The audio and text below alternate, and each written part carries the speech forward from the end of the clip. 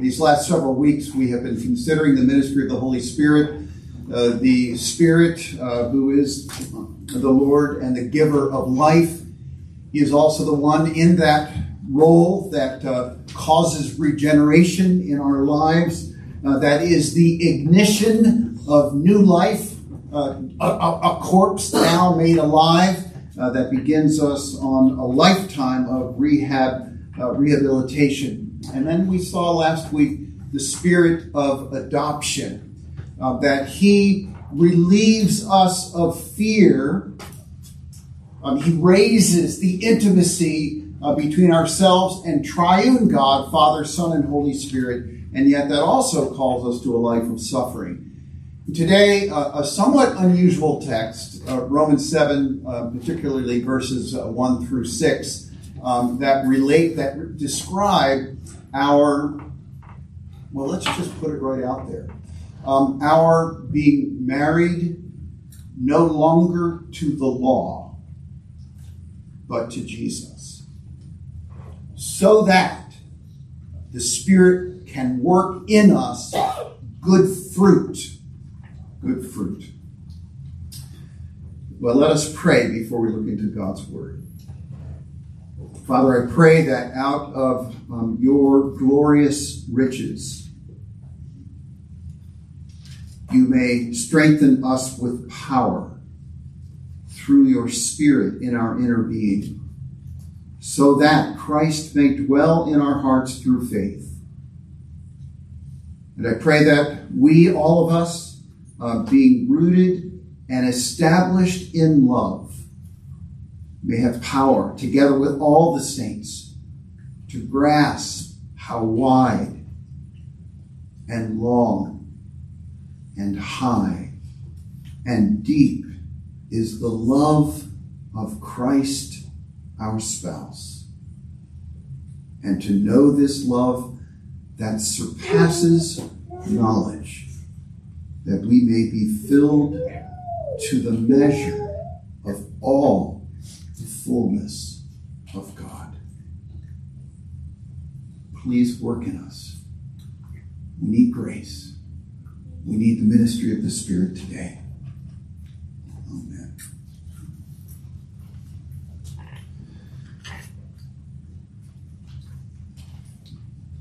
You may turn with me to Romans chapter 7. I'll be reading just verses 1 through 6 at this time. Romans chapter 7.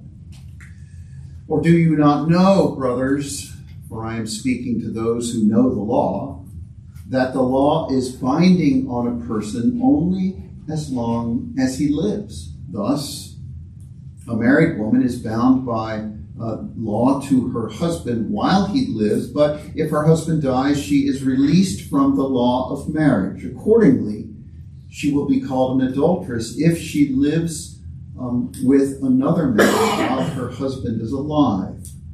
But if her husband dies, she is free from that law, and if she marries another, she is not an adulteress. Likewise, my brothers, you also have died to the law through the body of Christ, so that you may belong to another, to him who has been raised from the dead, in order that you may bear fruit for God. For while we were living in the flesh, our sinful passions aroused by the law were at work in our members to bear fruit for death. But now we are released from the law, having died to that which held us captive, so that we serve not under the old written code, but in the new life of the Spirit. This is the word of God.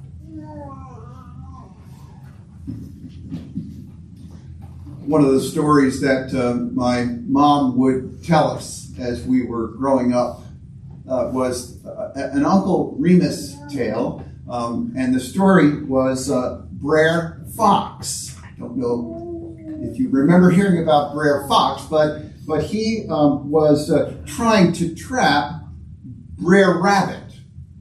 And in order to do so, he built a little figure and coated it with tar. and Brer Rabbit would come up to that figure and would sort of attack it, would punch it with one hand and punch it with another, and his hands, the hands, if you will, of a rabbit would stick in it. He would kick it, and then kick it again, and his hands and feet would be stuck to that tar baby, and then he would butt it with his head, and he would be stuck at those 5 points and trapped by that tar baby. Something like that is going on in Romans chapter 7. The latter part of chapter 7, where it describes sin as something that can entrap us and keep us. Look with me just at verses 19 and then 22 and 23. I do not do the good I want, but the evil I do not want is what I keep on doing. And verses 22 and 23. For I delight in the law of God in my inner being, but I see in my members another law waging war against the law of my mind and making me captive to the law of sin. The sin that dwells in my members.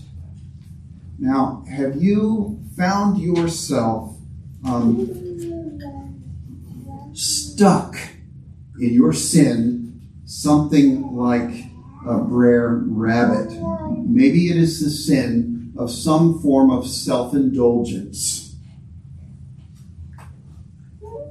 Maybe it's the sin of anger or lust or resentment. The thought of what someone has done to you just stays like claws in your brain.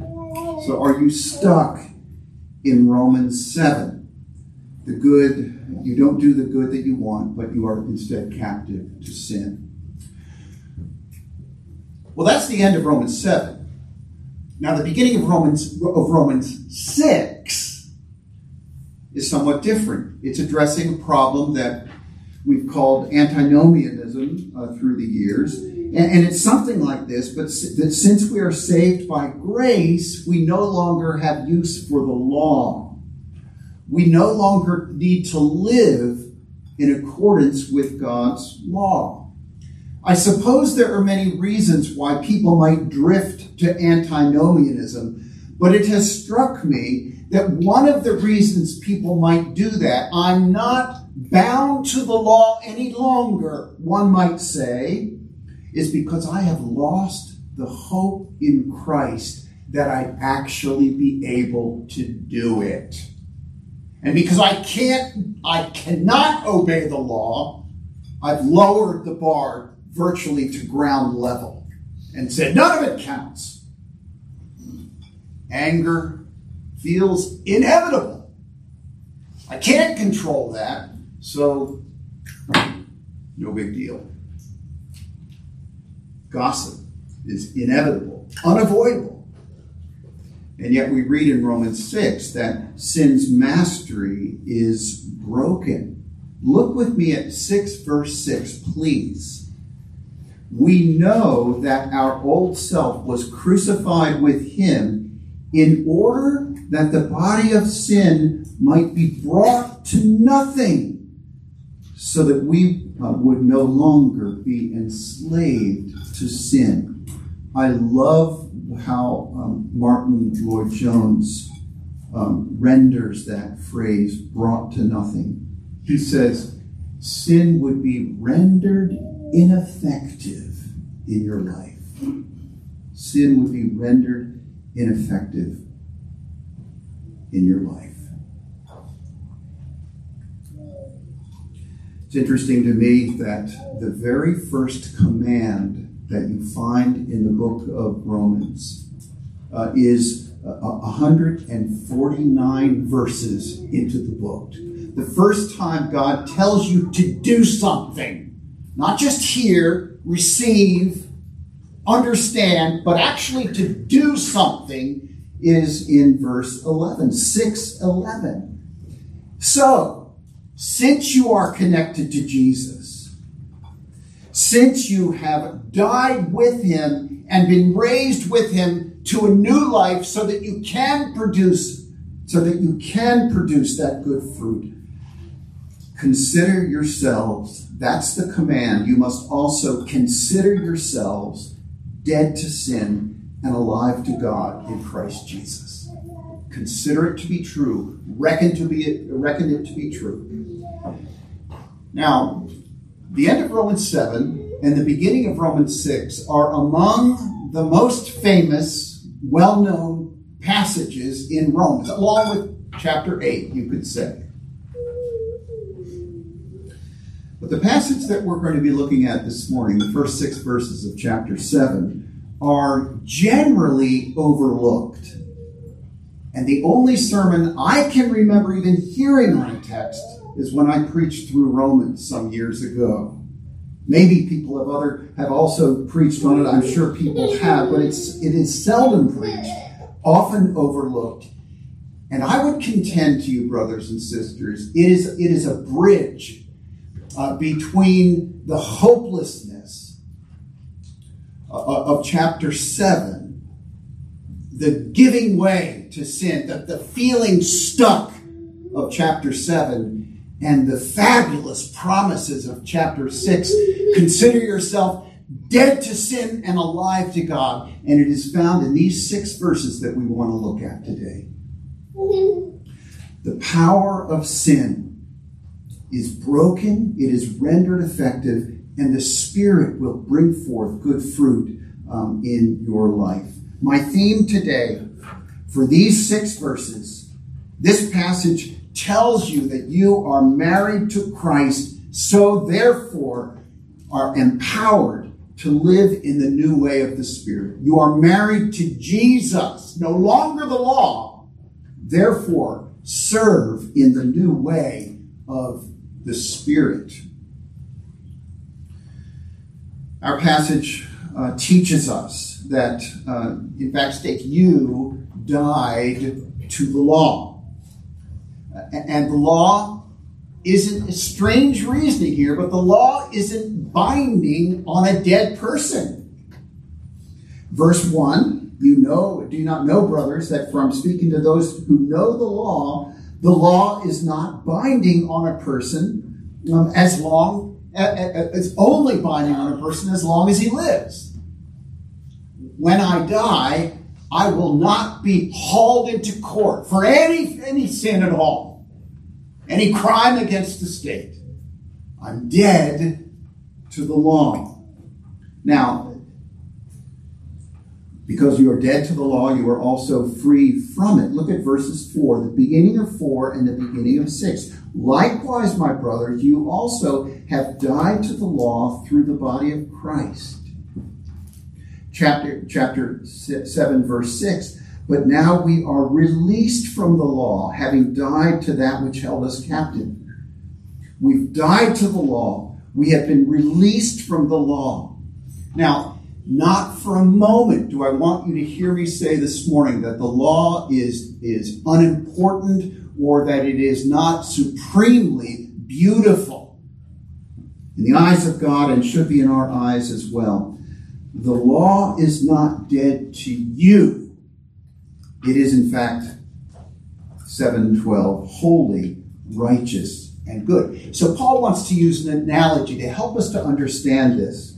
And it is the analogy of marriage. When one spouse dies, the other is free from the law of marriage, free to marry again. And if the person does so, they are not an adulteress. Look with me at verses 2 and 3. Thus, or here's a picture for it, thus a married woman is bound by law to her husband while he lives. But if her husband dies, she is released from the law of marriage. Accordingly, she will be called an adulteress if she lives with or belongs to or is married to another man while her husband is alive. But if her husband dies, she is free from that law, and if she marries another, she is not therefore an adulteress. Now, Paul is making a very simple statement here. He is not giving any guidelines for divorce or what is an appropriate divorce or remarriage afterwards. That is not in his purview right here at all. It is simply to state your relationship to the law has been severed in the same way that a woman whose husband has died is now free from that relationship to her husband. Now, let's think for a moment. There are several ways in which we were bound to the law. 3 that I can think of that I can observe from nearby this and nearby text. And the first one is we are bound to the law by having been condemned by it. There is a condemnation that the law of God brings upon lawbreakers. The wages of sin, of course, is death. Amazingly, in Romans chapter 1, the end of Romans chapter 1, it says, even unbelievers know this decree, that those who practice disobedience, who practice sin, deserve to die. Unbelievers know that. Under the condemnation of sin. The second thing, though, that law as law does not have within itself the power to change you. Instead, you're like that Brer Rabbit stuck to the tar baby. The Holy Spirit, through the Word, can change us as believers, but we're getting ahead of ourselves. That's the second part of this condemnation, or this being bound to the law. The third thing is that the law incites you to sin. Verse 5 even says that the sinful passion, because you are married to the law, the sinful passions are aroused in you. The law creates more sin. Now, consider the 10th commandment. Thou shalt not covet.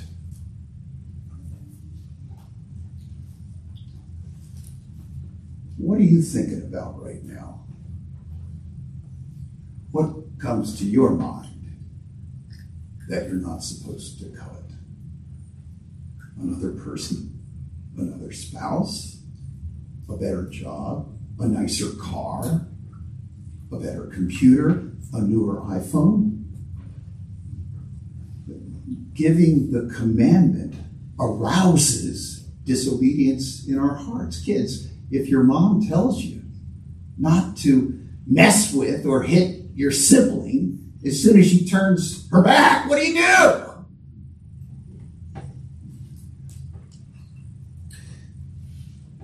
The law didn't die. Remember, the law didn't die, but you died to it. You don't belong to it anymore. You're not married to it anymore, in the words of this text. So, first of all, question for you.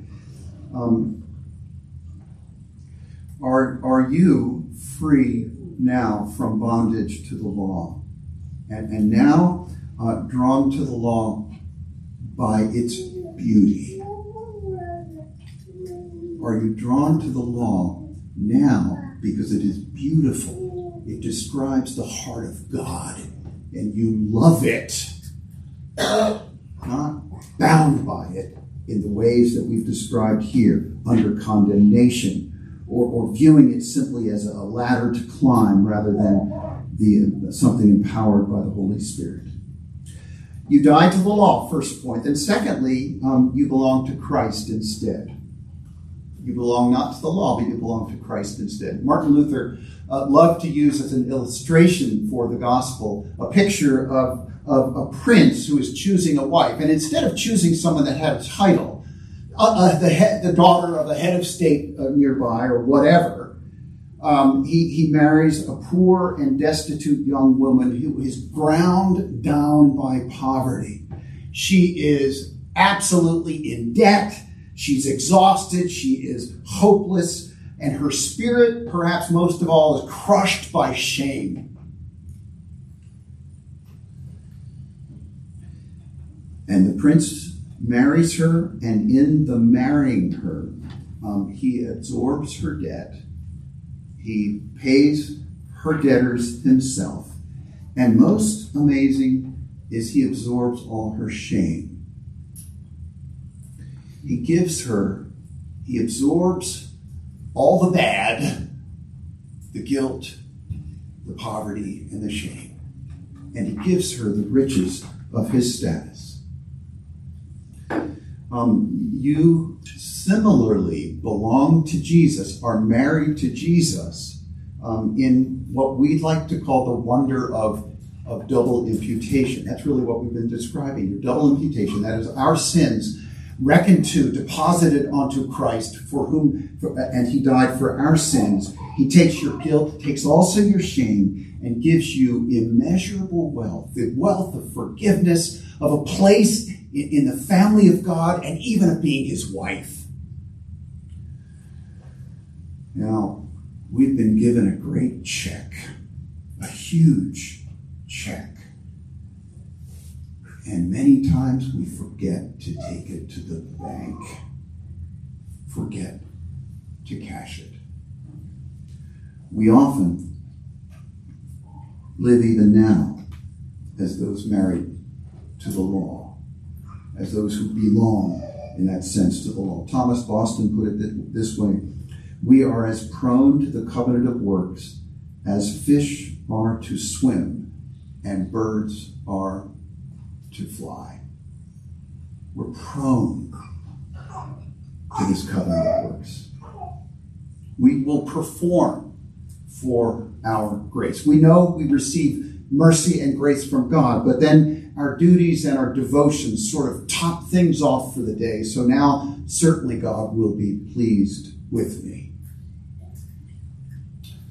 But belonging to the law is like being married to an abusive husband. There is a threat. You know you can't please him. You know you can't do enough. And you are reminded instead, often daily, of your failures. And what is the fruit of being married to an abusive husband? There is a sense of fear, a sense of insecurity. I'm not safe. I can't satisfy him. I can never do enough. Sinclair Ferguson put it this way, that the psychology of the old life can take much longer to change than its theology. We know the truth. Many of us, for sure, know that truth. But it takes much longer to be changed by it. So we often live with that fear of our first husband. Dear friends, do you belong to Jesus? Do you belong to having put your faith in him? And do you know him as your friend and even your husband? Have the shackles of legalism been broken off of your wrists so that you're not daily carrying that debt around? Martin Luther used to talk about what we call imputed righteousness, the righteousness of Jesus reckoned to us. He called it passive righteousness. And I love that, because what it means is we exercise faith in Christ, but then we do absolutely nothing else for it. We are passive in receiving that righteousness as a gift. I don't know. Sometimes when I get up in the morning, that's when I used to have a job, really. That when I got up in the morning, I would already feel like I was behind. You know what I'm saying? All the things you've got to do that day, and you haven't even gotten out of bed, and you feel like, oh, I'm way behind already. When you get it, that Jesus is your spouse, and you have received that passive righteousness, you may get up out of bed, and before your feet even hit the floor, you can be confident that his full delight is in you already. lying in your bed, having done nothing, you have the full delight of the Savior. You wake up to him. Well, let's try to be very specific then in putting this into practice. What does it mean then to live by the Spirit? Remember, look at verse 6. Now we are released from the law, having died to that which held us captive, so that we serve not under the old written code, but in the new life of the Spirit. What does it mean to live in the new life of the Spirit? Number one, it is to practice living with your gracious husband. And this, I believe, is a fight of faith for all of us. To practice living with your gracious husband. To shake off the memories of your first husband. All right, now we're talking about our first husband being the law and its condemnation over us and its lack of power to change us. We shake off the memories of our first husband by not indulging in the negative self-talk that so often comes into our minds. We brood about our failures. We brood about the things that we have done wrong. And we are acting as if Romans 7 has the last word. But dear brothers and sisters, your new husband abounds more in grace than your abusive husband abounded in condemnation. He has more grace. You belong to Jesus. In the words of this text, you are married to another, to Jesus. And don't let your failures doubt him. He's not repulsed by your failures because he came to deal with them. He knows exactly what to do with them. In fact, dare we even say on the pages of the gospel, we are what is laid out for us is a Savior who is drawn to the brokenhearted. His heart is inclined to the blind, to the sufferers, to those heavy with the weight and the burdens of sin. His mercy is just as powerful the 100th time you ask for it than it was the first. Your only hope is to see the nailed, scarred wounds of your husband. To fix your eyes on your new husband and daily drink in his mercy. Dare to believe what the prophet Zephaniah has to say about your spouse, Jesus. Dare to believe that your spouse rejoices over you with gladness and quiets you with his love. It is so appropriate for us to come into his house and to give him praises and to rejoice and to delight in him. But the way we're able to do it, can you believe it? Is that he rejoices in you. Quiets you with his love. Challenge your insecurity by rejoicing in your husband. Each day, maybe I've told you, I want to tell it to you until you're tired of me saying it. Wake up in the morning, the first text that I look at these days, satisfy us in the morning with your steadfast love, that we may rejoice and be glad all our days. Make us glad for as many days as you have afflicted us, and for as many years as we have seen evil. Soak in the truth of Ephesians 3, verses 16 and following, which I prayed right before this service. Spirit, enlighten my eyes. Enable me, give me strength to even believe that I have as the spouse of Jesus, this love that is wider than can be conceived. It is longer, it is higher, it is deeper than anything you can conceive of.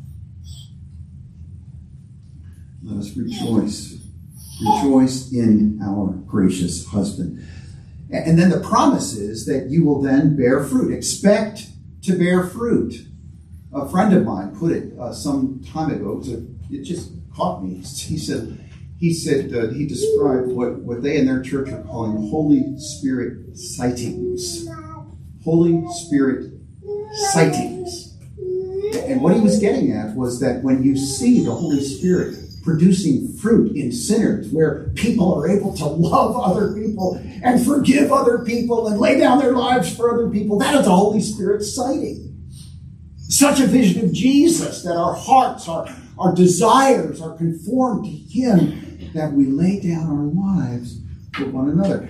You see, this is telling us that belonging to the law, verse 5 says, that sin is aroused in us.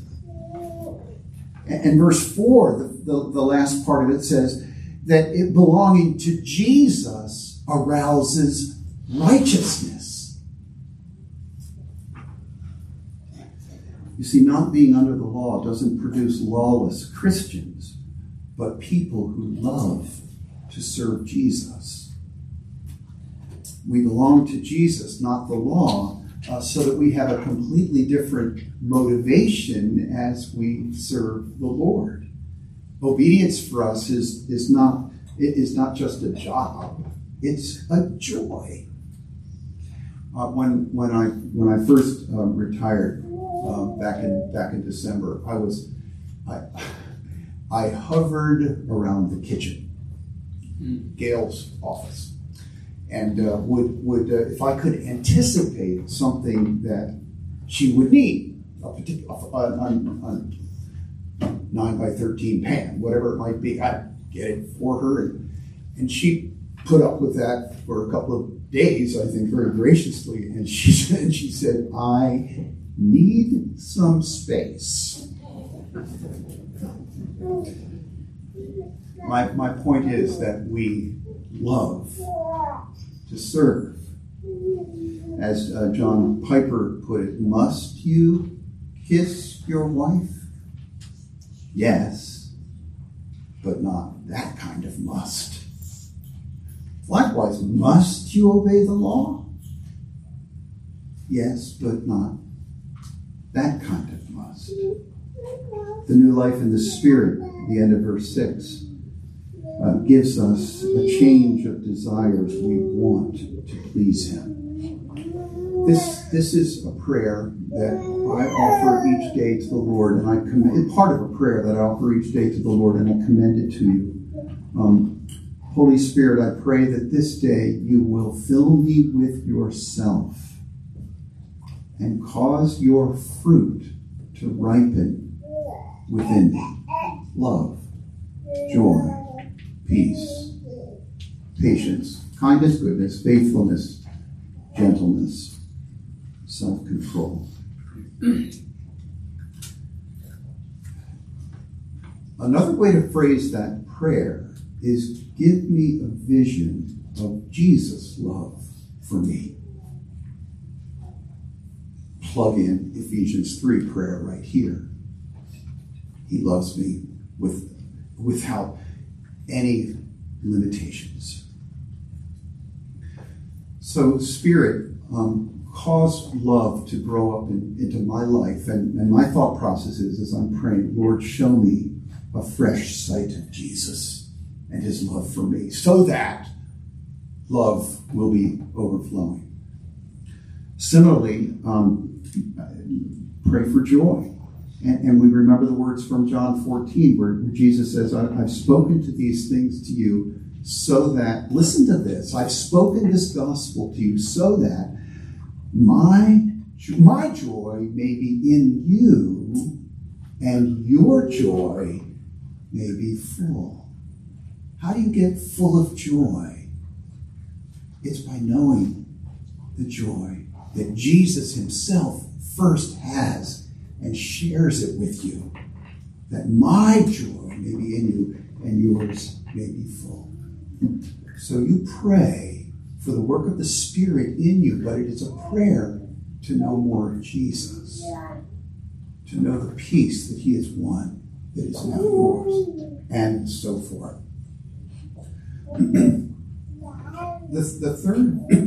The third aspect of this living in the Spirit and walking in the Spirit is admittedly a paradox.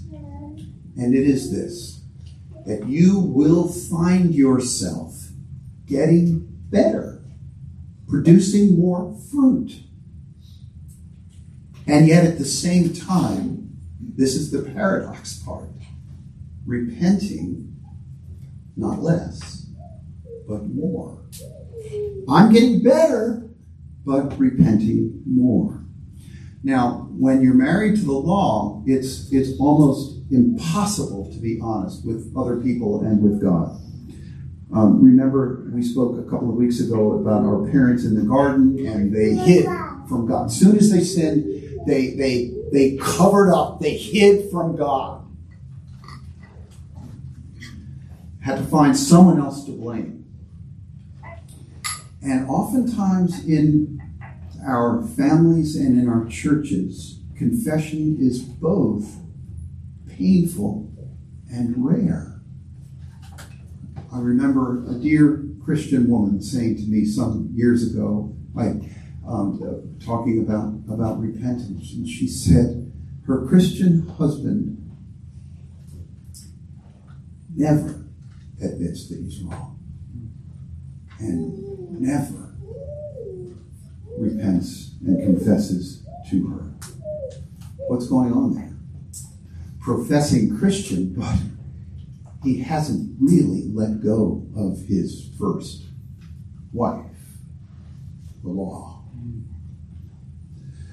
New life in the Spirit, therefore, brings the freedom of honest confession. A quote from one writer, repentance requires greater intimacy with God than with our sin. Repentance requires that we draw near to Jesus no matter what. For many of us, intimacy with anything is terrifying. And yet joy grows as your repentance grows. Pallison puts it this way. You must have the right expectation as you grow in grace. You must have a vision of ongoing growth that is colored by ongoing failure. Romans 7 doesn't go away. We don't outgrow some of those tendencies that are described in the end of Romans chapter 7. My daughter drew my attention many years ago to, and I'll never forget this, I always thank her for this, but Proverbs 24, verse 16, which says, the righteous man falls 7 times and rises up. You see, a Christian man is not one who never does wrong, but a man enabled to repent and pick himself up and begin over again after each stumble, because the Christ life is inside him, repairing him all the time. C.S. Lewis. You'll see progress and an ongoing battle with sin. You will see encouraging growth and embarrassing failure. But a growing Christian will repent more quickly, more easily, and will discover, amazingly, that repentance doesn't kill you after all. It only feels like it. A friend of mine, ahead of me at Westminster Seminary, said this about Cornelius Van Til. In the course of one of Van Til's lectures, he broke off from his argument and said, as an aside, the older I get, the more I know I'm a sinner, and the more I know I need Jesus. So, dear friends, we're about to take the supper. And it is an opportunity to refresh ourselves that we have broken off our first marriage to the law. And we are now in the early phases of that marriage supper of the Lamb. But do you belong to Jesus? Do you have bold faith to refresh in your heart every day his great love for you? And finally, check with each other around the dinner table today. Is the Holy Spirit observable in your life? Do you see it in one another? Do you see him in one another? Do you see Jesus shine through one another? Let's pray together. Father, we thank you for the amazing grace of our Lord Jesus. And we come to you as people often more familiar with the downside of the end of Romans 7 than the upside of Romans 6. And we pray that we would have our marriage to Jesus cemented in our minds and hearts, so we would be motivated by, changed by, energized by the glorious grace of our Lord Jesus Christ. For it's in his name that we pray. Amen.